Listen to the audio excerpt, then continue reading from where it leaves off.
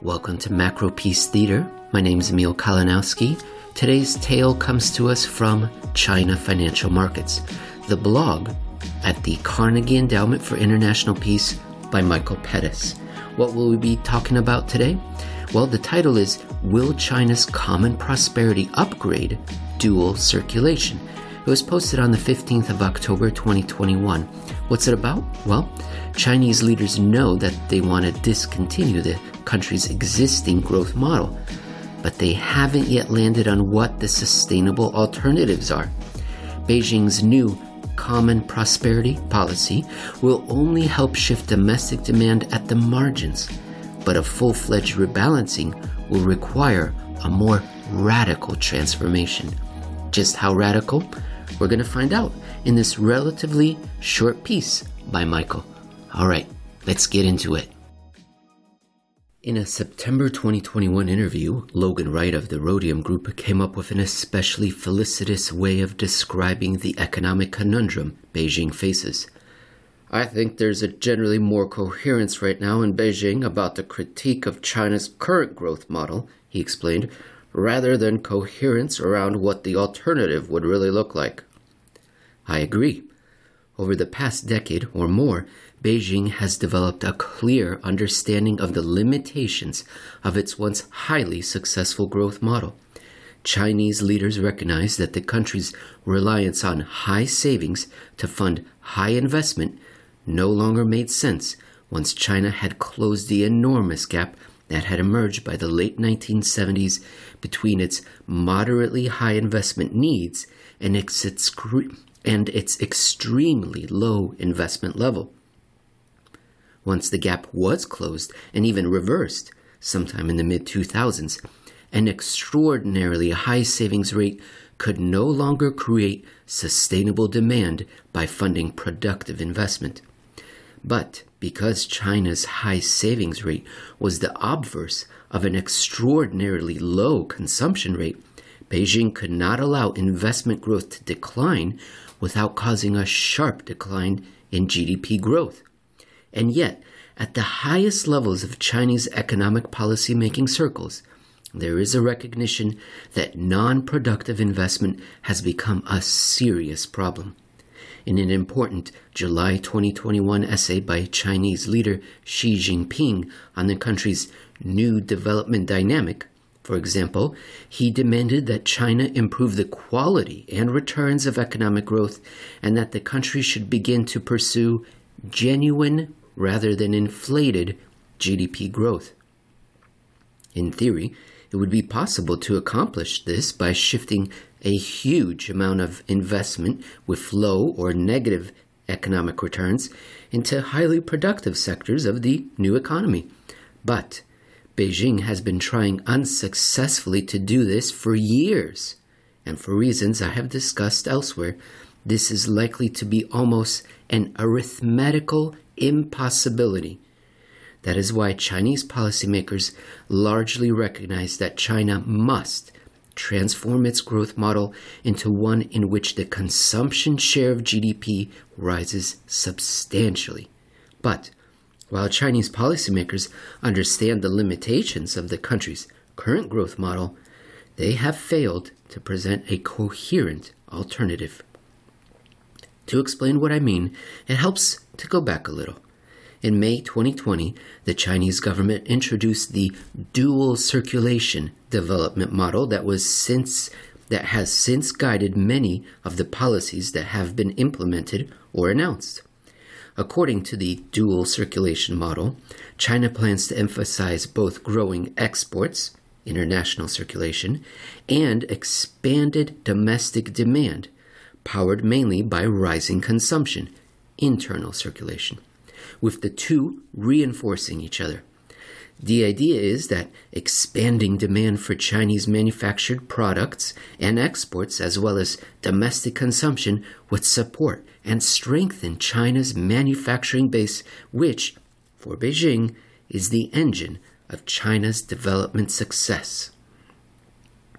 Part 2. The contradiction in the dual circulation model. But As I explained in an August 2020 Financial Times op-ed, there is a contradiction at the heart of the dual circulation formulation. China's export competitiveness, like that of Germany, Japan, and other persistent surplus running countries, depends on ensuring that workers are allocated, whether by wages or social transfers, a relatively low share of what they produce. It is no mere coincidence that in all the countries with high persistent surpluses, workers are paid less relative to their productivity levels than the workers of their trade partners.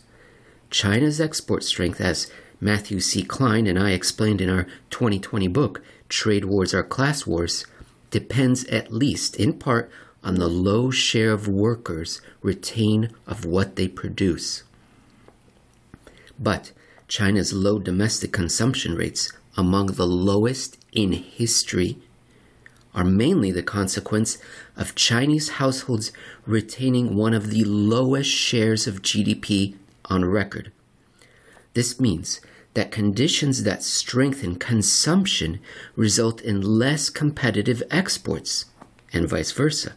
In fact, in the 15 months since Beijing proposed the dual circulation model, the export share of China's GDP has surged, while the consumption share has lagged. Again, this is no mere coincidence. Weak income growth relative to GDP has increased China's export competitiveness while helping to repress domestic consumption. Perhaps it was partly to address this contradiction that Beijing recently modified its development strategy by reintroducing and refurbishing an old phrase, common prosperity. While there is still much confusion about what this slogan might mean, and it will probably be months before a consensus emerges, a September 2021 China Daily article describes it approvingly as including the adjustment of overly high incomes, more help for low-income groups, and the expansion of the middle-income group. The goal of the Common Prosperity Campaign, it seems, is to rebalance income levels through transfers from those who are rich to those who are not. But rather than doing so by raising wages, which would undermine export competitiveness in a country in which the export sector comprises a disproportionately large share of the economy, Beijing will focus partly on fiscal transfers and mainly on what it calls tertiary distribution. In Chinese economic jargon, primary distribution refers to wages and direct income as a source of disposable household income, whereas secondary distribution refers to fiscal transfers to households. And tertiary distribution, a little bizarrely, consists of donations by businesses and wealthy individuals. Part 3.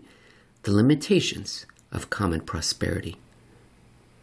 Rather than raise wages, in other words, Beijing will pass on what it deems to be the excess profits of businesses and the wealthy to middle and working class Chinese households in the form of fiscal transfers and donations from businesses and the wealthy. In this way, the Chinese government can keep domestic wages competitively low, while at the same time raising overall household income levels by effectively delivering to workers and the middle classes a higher share of business profits. In principle, this approach could help strengthen domestic consumption without undermining export competitiveness. But there are at least 3 reasons to be cautious. First, donations by foundations set up by Chinese businesses and wealthy individuals accounted for roughly 0.2% of GDP in 2017. By comparison, charitable giving in the United States amounted to 2.3% of GDP in 2020. Not only is China's figure very low in and of itself, and very low compared to those of other major economies, But most of this giving in China is not used to boost household income directly, but rather is donated to universities and think tanks and used to fund indirect support for poverty alleviation and healthcare. Giving in China mostly goes to support the supply side of the economy, in other words, rather than the demand side.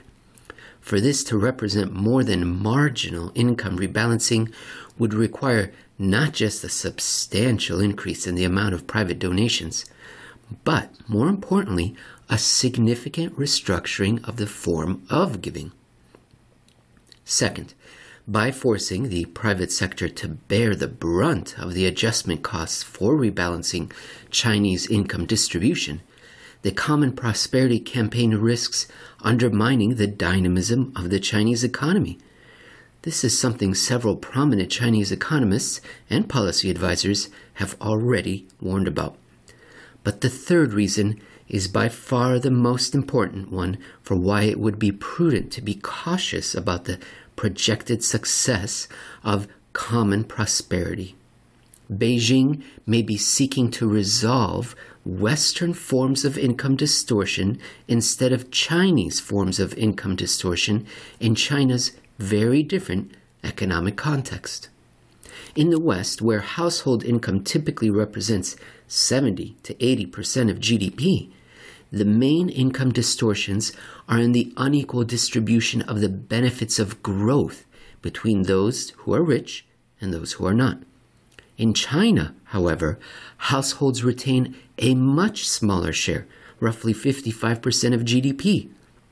While income inequality is certainly a problem in China, the country's low consumption rate isn't primarily caused by an unequal distribution of income among households.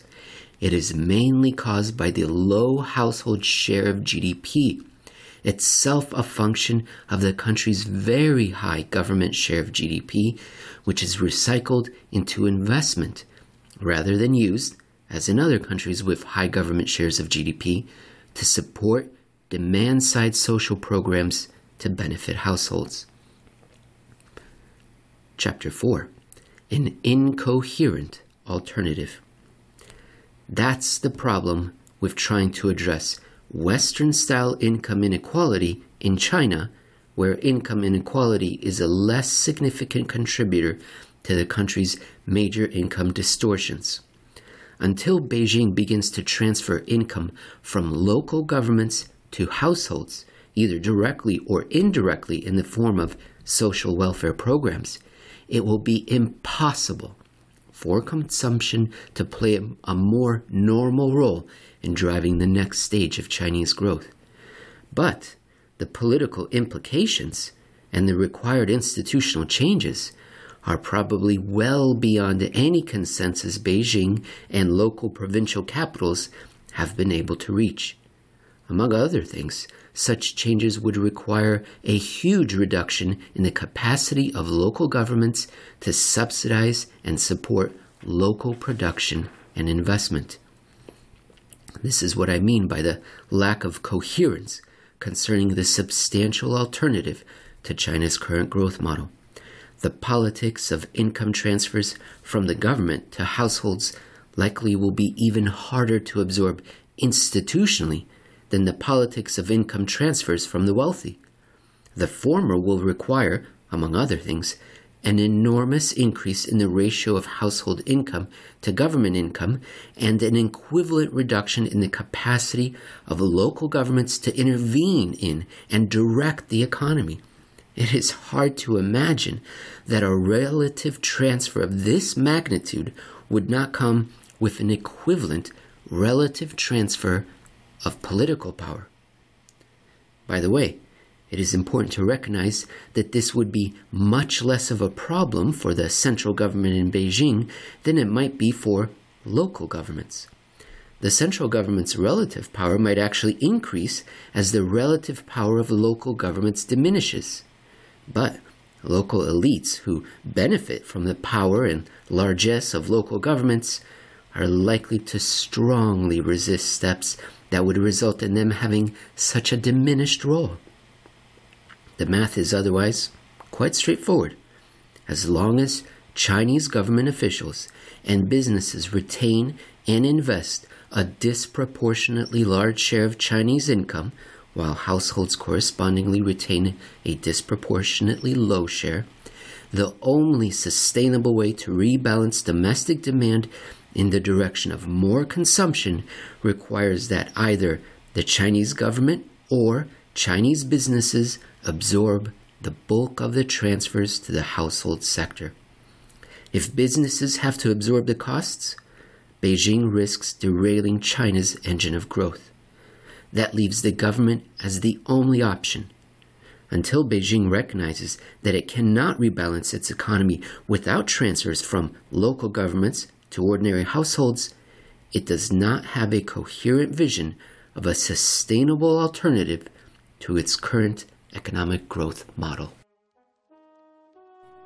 Thank you for listening to another episode of Macropiece Theater. This is not the first time I've read Michael Pettis and not the first time I will be recommending his work to you. You can find him on Twitter, where you will be able to enjoy and learn from his dozen tweet-long threads that come out on a daily basis at Michael X Pettis. If that's not enough for you, you want a bigger chunk that you can chew on, why don't you go to his blog at the Carnegie Endowment for International Peace. Simply search for China Financial Markets, and there you will find a decade's worth of blog posts which are readily consumable to this very day. They're evergreen, fantastic lessons about economic history and the relationship between different sectors of an economy, households, the wealthy, government, businesses, as well as global capital flows. And if you really want to dive in face first, no helmet, no net, no pants, check out his books. Trade Wars Are Class Wars, The Great Rebalancing, Avoiding the Fall, The Volatility Machine. Excellent. Have a good rest of your day. I will read at you tomorrow.